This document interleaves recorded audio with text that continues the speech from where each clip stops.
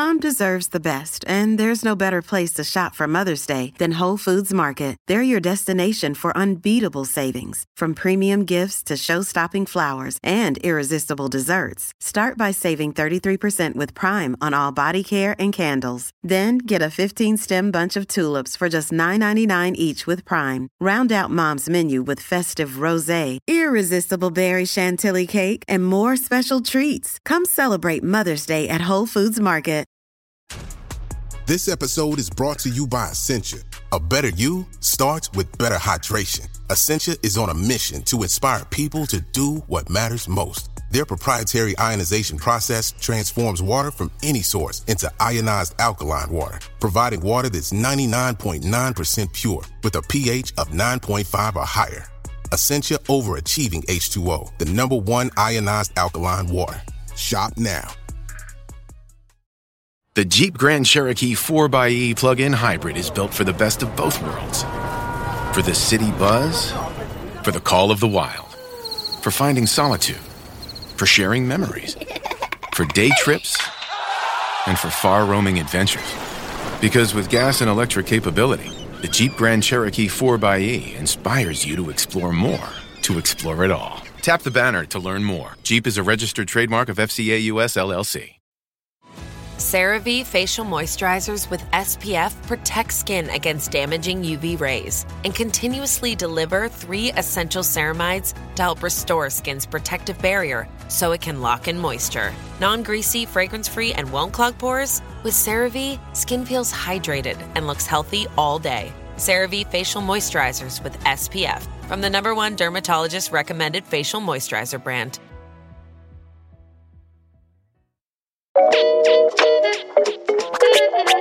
Hello, and welcome to Instant Genius, a bite-sized masterclass in podcast form. I'm Jason Goodyer, commissioning editor at BBC Science Focus magazine.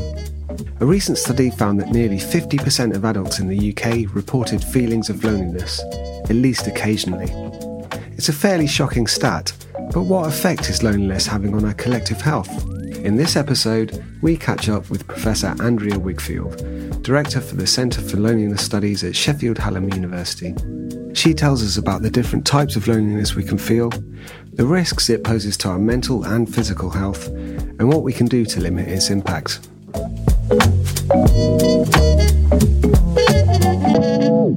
So, you're a researcher that studies loneliness. So that's quite an interesting topic of research. Is there a strict scientific definition for what we mean when we say loneliness? Yeah, that's a really interesting question. So there have been lots of academic and policy discussion actually as well about the definition of loneliness. And I think over the years, one of the problems has been that people have not really distinguished between social isolation and loneliness, and those two terms have been used interchangeably. But more recently, especially academics have started to really think about what these two terms mean and to try and distinguish between the two so we can arrive at some clear definitions. So what we've come to now in terms of conclusions about these are that social isolation is widely thought to be a lack or an absence of social contacts. So that's more of an objective, quantitative count or measure of the number of social contacts a person has. So it might be measured, for example, by how many people you see or speak to in a given week. Whereas when we think about loneliness, that's much more subjective. And it's really a more unpleasant feeling that people have, and that emerges when someone has fewer social contacts or fewer social relationships than they actually want or desire. So this means that people can be surrounded by others, so they're not really socially isolated, but they can still feel lonely. But at the same time, people can be socially isolated, so they have a low number of social contacts, but they don't necessarily feel lonely. And I think the most frequently cited definition of loneliness, the sort of definition that most people now accept, was put forward by two authors called Daniel Perlman and Letitia Peplau. And it was around 1980, I think, when they put their definition forward, and that still holds today as the best definition of loneliness. So they explained that loneliness is a negative feeling which emerges from a lack or loss of meaningful social relationships. And they say that loneliness can be experienced when there's an imbalance as well between the relationships a person has and the relationships a person desires. But also that loneliness can emerge when people feel that their relationships are poorer when they compare their relationships to their peers. I think that one of the issues currently today is that many young people compare their relationships to other young people by looking on social media. So if a young person sees another young person that appears to have lots of friends on social media, or there are lots of photographs of them meeting up with others, it can actually make the person that feels they have less social relationships even more lonely. But of course, because of the way social media is, we don't actually know what the reality is behind these images. So I think this is one of the contributing factors to why young people today feel more lonely, which we might come on to a bit later. And the last point to mention about the definition of loneliness is there are different types of loneliness that have been defined by academics as well. So the two main different types of loneliness are social loneliness and emotional loneliness. Social loneliness is where there's an absence of a social network of other people. So that might be a network of friends, or it could even be work colleagues. Whereas emotional loneliness is where there's an absence of a close emotional attachment. That could be a close friend, but it might be a relative, or it could even be, and most often is, a romantic partner. So this is obviously a big question, but what do we know about why humans feel lonely? So explanations about why humans feel lonely tend to come mainly from psychologists and neuroscientists. And they often see loneliness from a kind of evolutionary perspective. And there's one key neuroscientist called John Cacioppo who sees loneliness as a neurological reaction. So a bit like hunger is a signal to humans that they need to eat, he sees loneliness as a signal to people that they need to improve their social situation and to seek out other people that they can connect with. So in the short term, neuroscientists and psychologists don't really see loneliness as a problem, but more of a signal to make a change in their social relationships. This short-term loneliness is called transient loneliness. Like I said, transient loneliness is temporary. It might occur due to a life change, for example, and there are a number of different life changes that can happen to cause transient loneliness. In the research that we've carried out at Sheffield Hallam, we call these transient occurrences as at life transition points. And there are a number of life transition points that individuals can encounter over their life course that can cause transient loneliness. So, for example, it might involve changing schools, or when young people move out of home for the first time to university. It might be moving jobs, moving home. People who migrate will feel transient loneliness. Often parents, where their children leave home for the first time, the so-called empty nesters, they might experience transient loneliness. Or it might be when you have a change in employment status, for example, if you become unemployed or retired.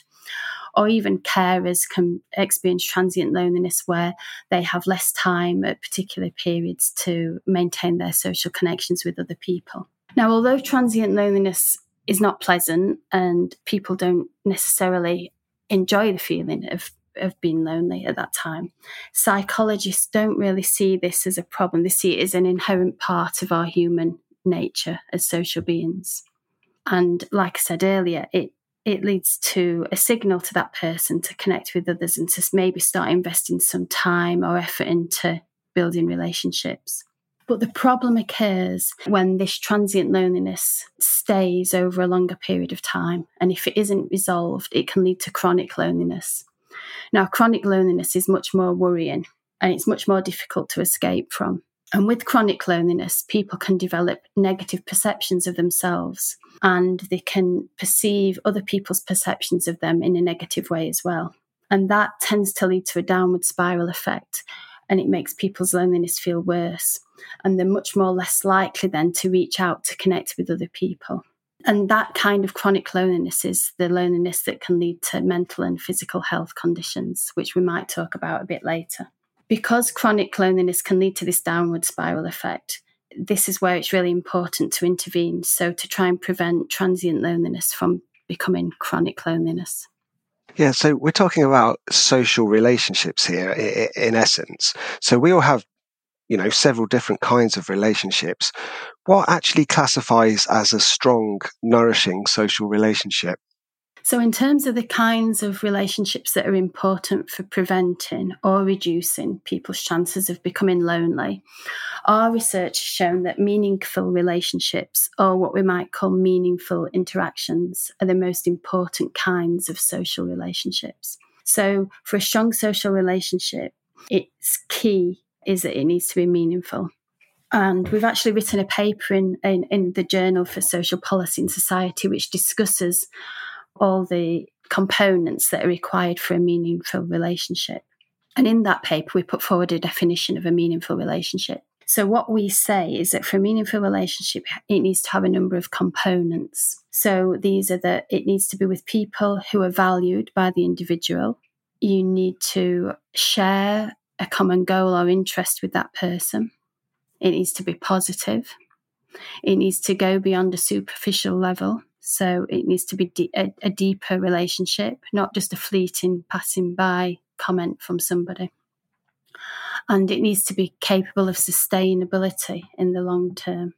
We've also started to research other types of meaningful relationships that play a role in loneliness as well. So these are not just meaningful relationships with other people, but actually meaningful relationships with places and with oneself as well.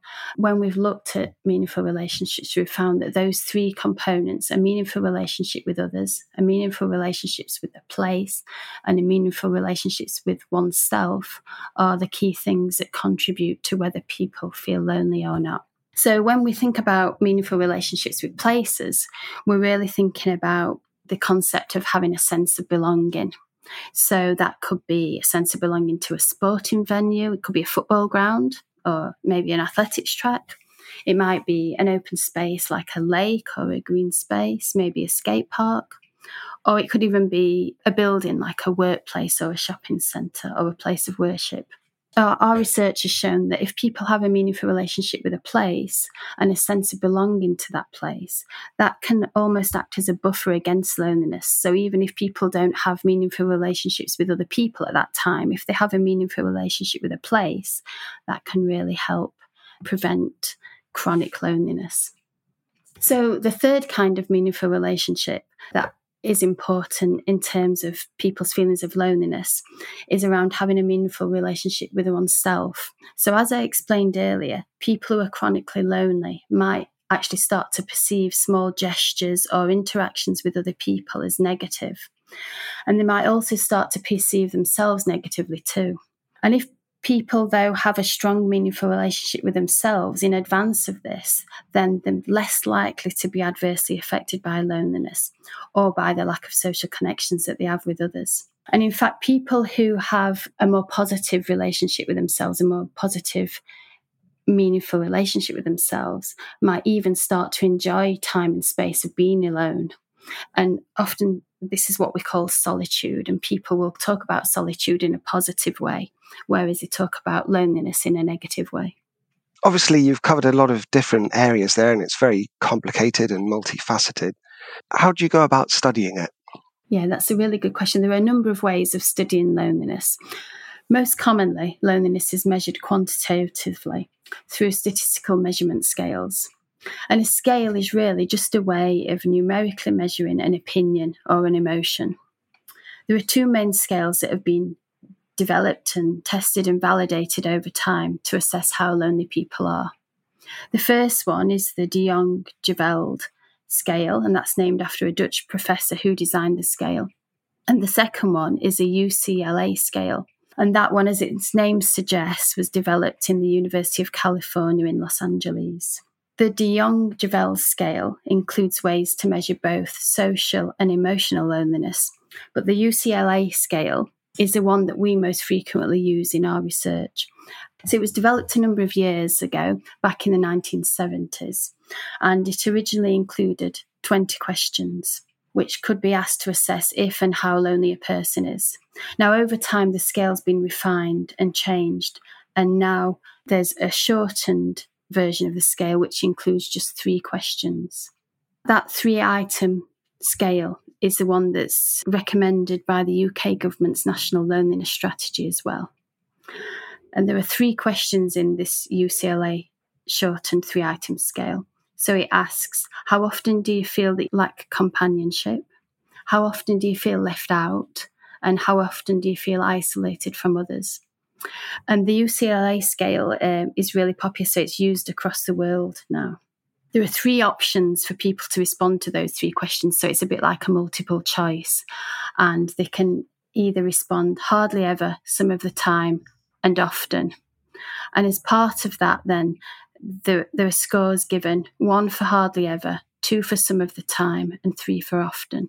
And then those scores are added up, and the higher the total score, the more lonely the person is judged to be.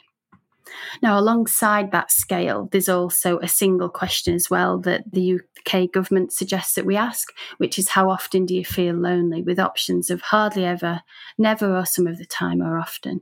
And by combining the UCLA 3-item scale with that single question about how often do you feel lonely, we can get a quite good, accurate assessment of how lonely people feel. And because the UCLA scale is used across the world in many studies, and it's also used in large surveys, it means that we can compare people's loneliness in different locations, or we might be able to compare the effects of different kinds of services and the effects they have on reducing loneliness. But that's not to say that any of the scales are without problems and challenges. And I think one of the issues is that we're using a quantitative scale to measure subjective feeling. So that's always going to be slightly problematic. One of the issues with the UCLA scale in particular is it uses quite negative wording. So as I said, things like, how often do you feel you lack companionship? How often do you feel left out? How often do you feel isolated from others? And because of that negative wording, it can lead with what we refer to in social science as a response set. So that's where people, the participants, might give the same answer to each of the questions without really thinking about what they've been asked. We've also found that when we've used the UCLA scale in some of our research, that some of the participants can find the questions a bit upsetting because they actually remind them of just how lonely they feel. And we've also found that some of the scales don't work so well with some ethnic minority groups as well, where some of the terms that are used, for example, feeling left out, can have different meanings in different cultures. So it doesn't necessarily accurately reflect that they feel lonely.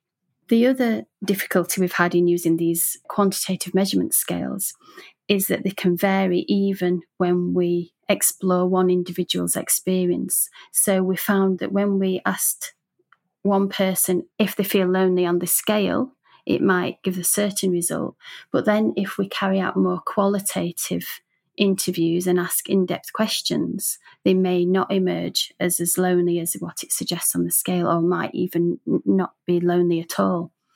So because of those difficulties in using the scales, we try and do a mix of different kinds of research. So we try and mix quantitative research alongside more qualitative research. So the scales are really good because they can help us compare across countries and within countries, across regions, and across different kinds of initiatives that are designed to reduce loneliness. But at the same time, we need really to have more qualitative discussions and analysis of people's feelings so we can get a deeper understanding of how they're lonely and what that means for them. Look, Bumble knows you're exhausted by dating. All the must not take yourself too seriously and 6'1" since that matters. And what do I even say other than, hey? Well, that's why they're introducing an all-new Bumble with exciting features to make compatibility easier, starting the chat better, and dating safer. They've changed, so you don't have to. Download the new Bumble now. Yeah, so if someone listening to this is thinking that sounds interesting and is perhaps a field that they'd like to get into themselves, how would they go about that? How did you begin studying it? Oh, well, I've spent much of my academic career researching what we might loosely call marginalised groups. And I've spent a lot of time looking at and evaluating interventions to support different groups. Now, that's changed over the years. So I've carried out research, for example, with teenage parents, with South Asian women who've been excluded from the labour market. I've carried out research with young people who are not in education, employment and training, and with carers who are caring informally for a friend or relative. And what happened is about 10 years ago, I was commissioned to carry out some research on another group of potentially marginalised people, older people. And I started to carry out more and more research with older people. And although the research wasn't designed to explore loneliness or social isolation, the issues that kept coming up time and time again as I was talking to older people and as we were carrying out research tend to end up discussing loneliness. A good example of this was some research that I carried out for Age UK. So they implemented an intervention called Fit for the Future. Now, Fit for the Future was designed to improve physical activity and well-being of older people. But when we evaluated Fit for the Future, one of the main benefits of the programme was that actually older people were meeting other like-minded people and felt less isolated and lonely. And that seemed to be a key issue. And the more and more that I started researching older people, the more this issue of loneliness emerged. And I really got interested in exploring it and trying to understand it. And especially for me, trying to think about how we can design strategies to reduce loneliness, but also involve the people who are experiencing loneliness in designing those strategies. And the other thing that got me interested in it is earlier on in my career, much before I got involved in research, I had thought about being a town planner at one point, because I've always been interested in thinking about how the design of places can influence people's well-being. And as I delved more into loneliness, it actually became apparent that planning and design and architecture can influence how lonely people feel as well. If you have a well-designed area where people can meet and feel safe and can interact with other people, they're less likely to be lonely. So in essence, I suppose, an earlier career plan that I'd had came together with research that I was carrying out with older people, and the two came together. So the thing that you hear a lot is that loneliness is increasing in Western society, at least anyway. So first off, is that true? And if so, do we know why? I don't think that there's necessarily a clear pattern emerging yet, anyway, of a long-term trend towards increased loneliness. I think, as I've said, loneliness has always existed. People have always felt lonely, and people will always feel lonely. It's a basic human response, as I've said, to having a lack of desired social connections. But I think that what has happened over the years has been, especially recently, there's been a number of things that have happened in relation to loneliness that have given it more prominence and more publicity. So I think firstly, there were a series of events that happened pre-COVID, so that meant that loneliness entered into the public discussion more. There was the Joe Cox Foundation, then there was a Minister for Loneliness, and coming out of that, there was the government's first national loneliness strategy. So it's become more on the radar publicly. But then there's been the COVID pandemic. And I think following on from that, that's really triggered discussions about loneliness for a few reasons, really. Firstly, obviously the pandemic and the requirement to isolate has triggered loneliness in itself. But also, I think it's triggered some societal changes that were already taking place anyway, but have become more pronounced, which have actually perhaps extenuated people's experience of loneliness. So things like online shopping seems to have become much more popular, which means people are meeting face-to-face less. Remote working since COVID has become more widespread. There are more people working at home than ever before. And all these things reduce people's opportunities of face-to-face contact. So, that important point I mentioned earlier about having a meaningful relationship with people, it's less likely if it's done remotely.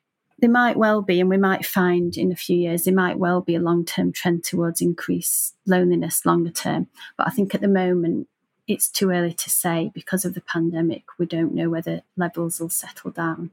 But there certainly are, there are large numbers of people lonely.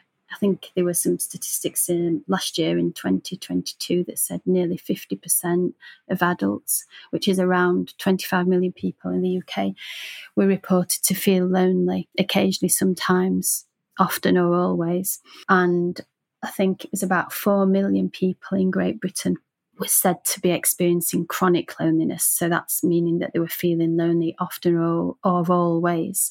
So obviously it is an issue and something we need to monitor. Don't think we can conclude too soon that it means it's definitely on the long-term rise. So let's have a look at the effects of loneliness then. So first off, I think on mental health, I think a lot of people would suspect this, but it's linked to all sorts of things, so depression, sleep disorders, and even substance abuse. It's important to start by saying that loneliness is not a mental health problem itself, but we do know that loneliness and poor mental health are interlinked. So loneliness can lead to poor mental health, but likewise, poor mental health can lead to loneliness as well. And we know also that social connectedness, so the number and types of connections you have with other people, does lead to greater well-being, which can promote better mental health. Now, there have been some studies where they've tried to disentangle the correlations between loneliness and mental health. And some of those have, as you said, shown a positive correlation between loneliness and poor mental health outcomes. So we found that people who are lonely are more likely to experience greater levels of anxiety and depression. They're more likely to have problems with sleep, with alcohol abuse, and some other mental health disorders. And research specifically on older people who are lonely has shown that they have a higher propensity to suffer from conditions such as dementia, depression, and even suicide. And according to research, it was quite a few years ago now, back in 2012, that research concluded that loneliness leads to a loss of hope and energy as well. So I think the key challenge around loneliness and mental health is really, when we're researching it, is to be able to calculate and work out which comes first. Is it the loneliness that's leading to the mental health condition, or the mental health condition that's leading to loneliness? And that's something that's still evolving, really, and research is still taking place to work out which comes before the other. So what's a bit more surprising, perhaps, is the effects that some studies have found that loneliness has on physical health. So there's one sort of headline-grabbing item there that said being lonely was as damaging to physical health as smoking 15 cigarettes a day. Yeah, again, there's quite a bit of research that does explore the physical health implications of loneliness. And again, it's quite complex. And like mental health conditions, physical health conditions can trigger loneliness, but also loneliness can trigger physical health conditions as well. So again, it's a two-way relationship, and getting to the bottom of which leads the other is not always straightforward. There has been some research that have found lonely people produce inflammation and an increase in activity in the immune response. And there have been some other studies that have shown specific things like loneliness leading to a range of physical health conditions like heart disease, higher blood pressure, type 2 diabetes. I think there's been some links between loneliness and arthritis and even cancer. Now, the study that you mentioned, linking loneliness to smoking, does tend to grab the headlines quite a lot. That study was carried out by Professor Julian Holt-Lundstad, and she's a professor in psychology and neuroscience in the USA, and she published some research in 2010 along with colleagues, which concluded that the health effect of loneliness is equivalent to smoking 15 cigarettes a day. Now, I'll just tell you a bit about how she got to that conclusion. So her team came to this conclusion by doing something called a meta-analysis. And this is where you bring together a number of different studies. So they did a meta-analysis which included 148 studies, and they reported data from those studies on 300,000 participants. And they looked over a 7.5-year time period, so quite an extensive piece of work. And the researchers explored the extent to which social relationships can influence the risk of premature death by making correlations with those studies that they explored and looking at the data. And what they concluded from that research was that lonely people were 50% more likely to die prematurely than people who had strong social relationships. And then they used a statistical tool, which is called a random effects models. And by using that, they concluded that the influence of social relationships on the risk of death is comparable to a number of risk factors for death. And one of those risk factors was smoking 15 cigarettes a day. But they also pointed out that the health risks of loneliness are similar to other risk factors of death, so similar to alcohol consumption, and that is calculated by drinking more than 6 drinks a day, physical inactivity and obesity. But I think that because the smoking and the link with cancer, etc., and death tends to grab the headlines, those other risk factors where it's linked to physical inactivity, obesity and alcohol consumption tend to get missed. But certainly that research does show that there are strong physical health risks of being lonely. And even very recently it was mentioned, as you'll probably be aware of, by the US Surgeon General, who again cited this link between smoking, the risk of smoking and loneliness. Yeah, so knowing that loneliness can be harmful to both our physical and mental health, what can we do then, by way of summing up, what can we do to lessen its effect? Firstly, for those who might be feeling lonely themselves, and secondly, for those that aren't, but, would like to help someone who they think is. Well, I think the first thing that, again, we need to think about when we're thinking about how we help people who are lonely, the first thing is to, again, recognise that loneliness is a normal part of life, and it's something that most of us will face at some points in our lives. And most of that time, loneliness will be temporary. So it won't be something that lasts forever, and we don't need to worry about it too much. But sometimes, as I've said, when those feelings of loneliness don't go and the loneliness becomes chronic, that's when we really need to think about it. So I think the first thing we need to do is really raise awareness about loneliness, so that people who are feeling maybe lonely for longer than might be usual are encouraged to seek help. So I think that we need to raise awareness about loneliness. So people who, if they're feeling lonelier than maybe is longer than what is usual, they're encouraged to seek help. But I think that, like most things, prevention is usually better than cure. So at all times in our lives, it's important that we engage in activities that we enjoy, that help us to have meaningful relationships, whether that's meeting other people or visiting places where we have a sense of belonging.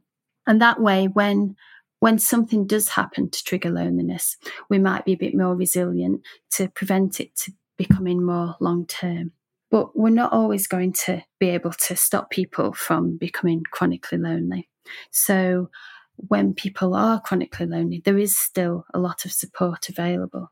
And there are a number of programs and projects around the country in different places that are designed to reduce loneliness, and people who feel lonely can go to them to get help from. Now, often this support is provided by voluntary sector organisations. So Age UK, for example, have a befriending scheme which operates across their local branches. And that's where older people can get linked up with another person who can be a friendly face. I think they offer that service online, by telephone and face-to-face. The British Red Cross run a programme as well called Community Connectors, and that's for all ages, not just for older people.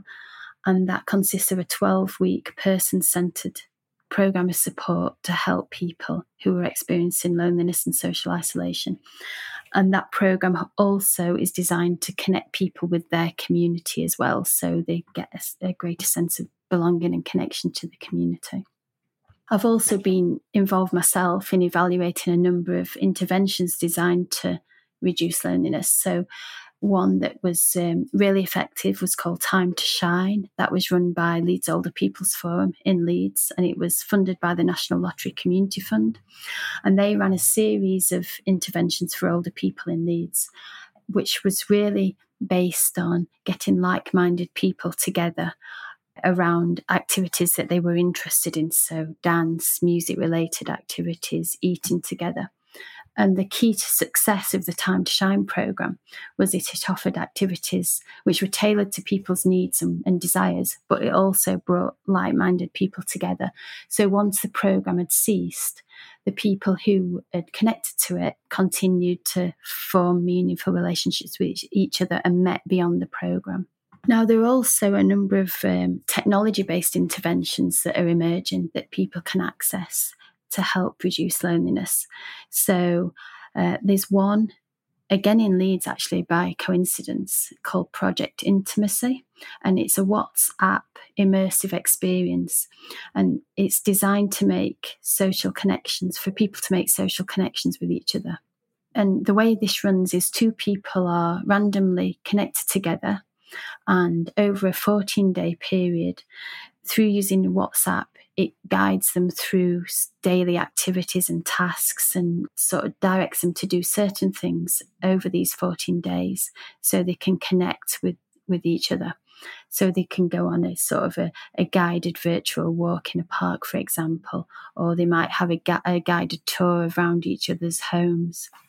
And I think the other thing to note is, alongside these specific programs and projects that are designed to reduce loneliness, there are simple things that individuals can do as well for themselves if they feel lonely, or they might direct other people to do if they are aware of someone who feels lonely. So a simple and most obvious one is keeping busy, immersing yourself in work or gardening or domestic chores. Now, obviously, that's only a short-term temporary solution, and it's not something that is going to help you in the longer term. But I think if you do find yourself being lonely, keeping busy is a good way to distract yourself from that. But then there are other things that you can do beyond that as well. So you might want to think about the places where you do have a sense of belonging to. I mentioned earlier about it might be a football ground, place of worship, a favourite beach you've got. But if you can start to visit some places where you feel a sense of belonging, then that can help prevent you feeling lonely or even build up your resilience to being lonely. Another option is to participate in some voluntary work. So that's a great way to get to know people whilst keeping busy. And some of our research has shown that people who volunteer and help out others, it gives them a sense of purpose, and that in itself makes them feel less lonely and isolated. A last point to mention is that you might think, for example, about getting a pet.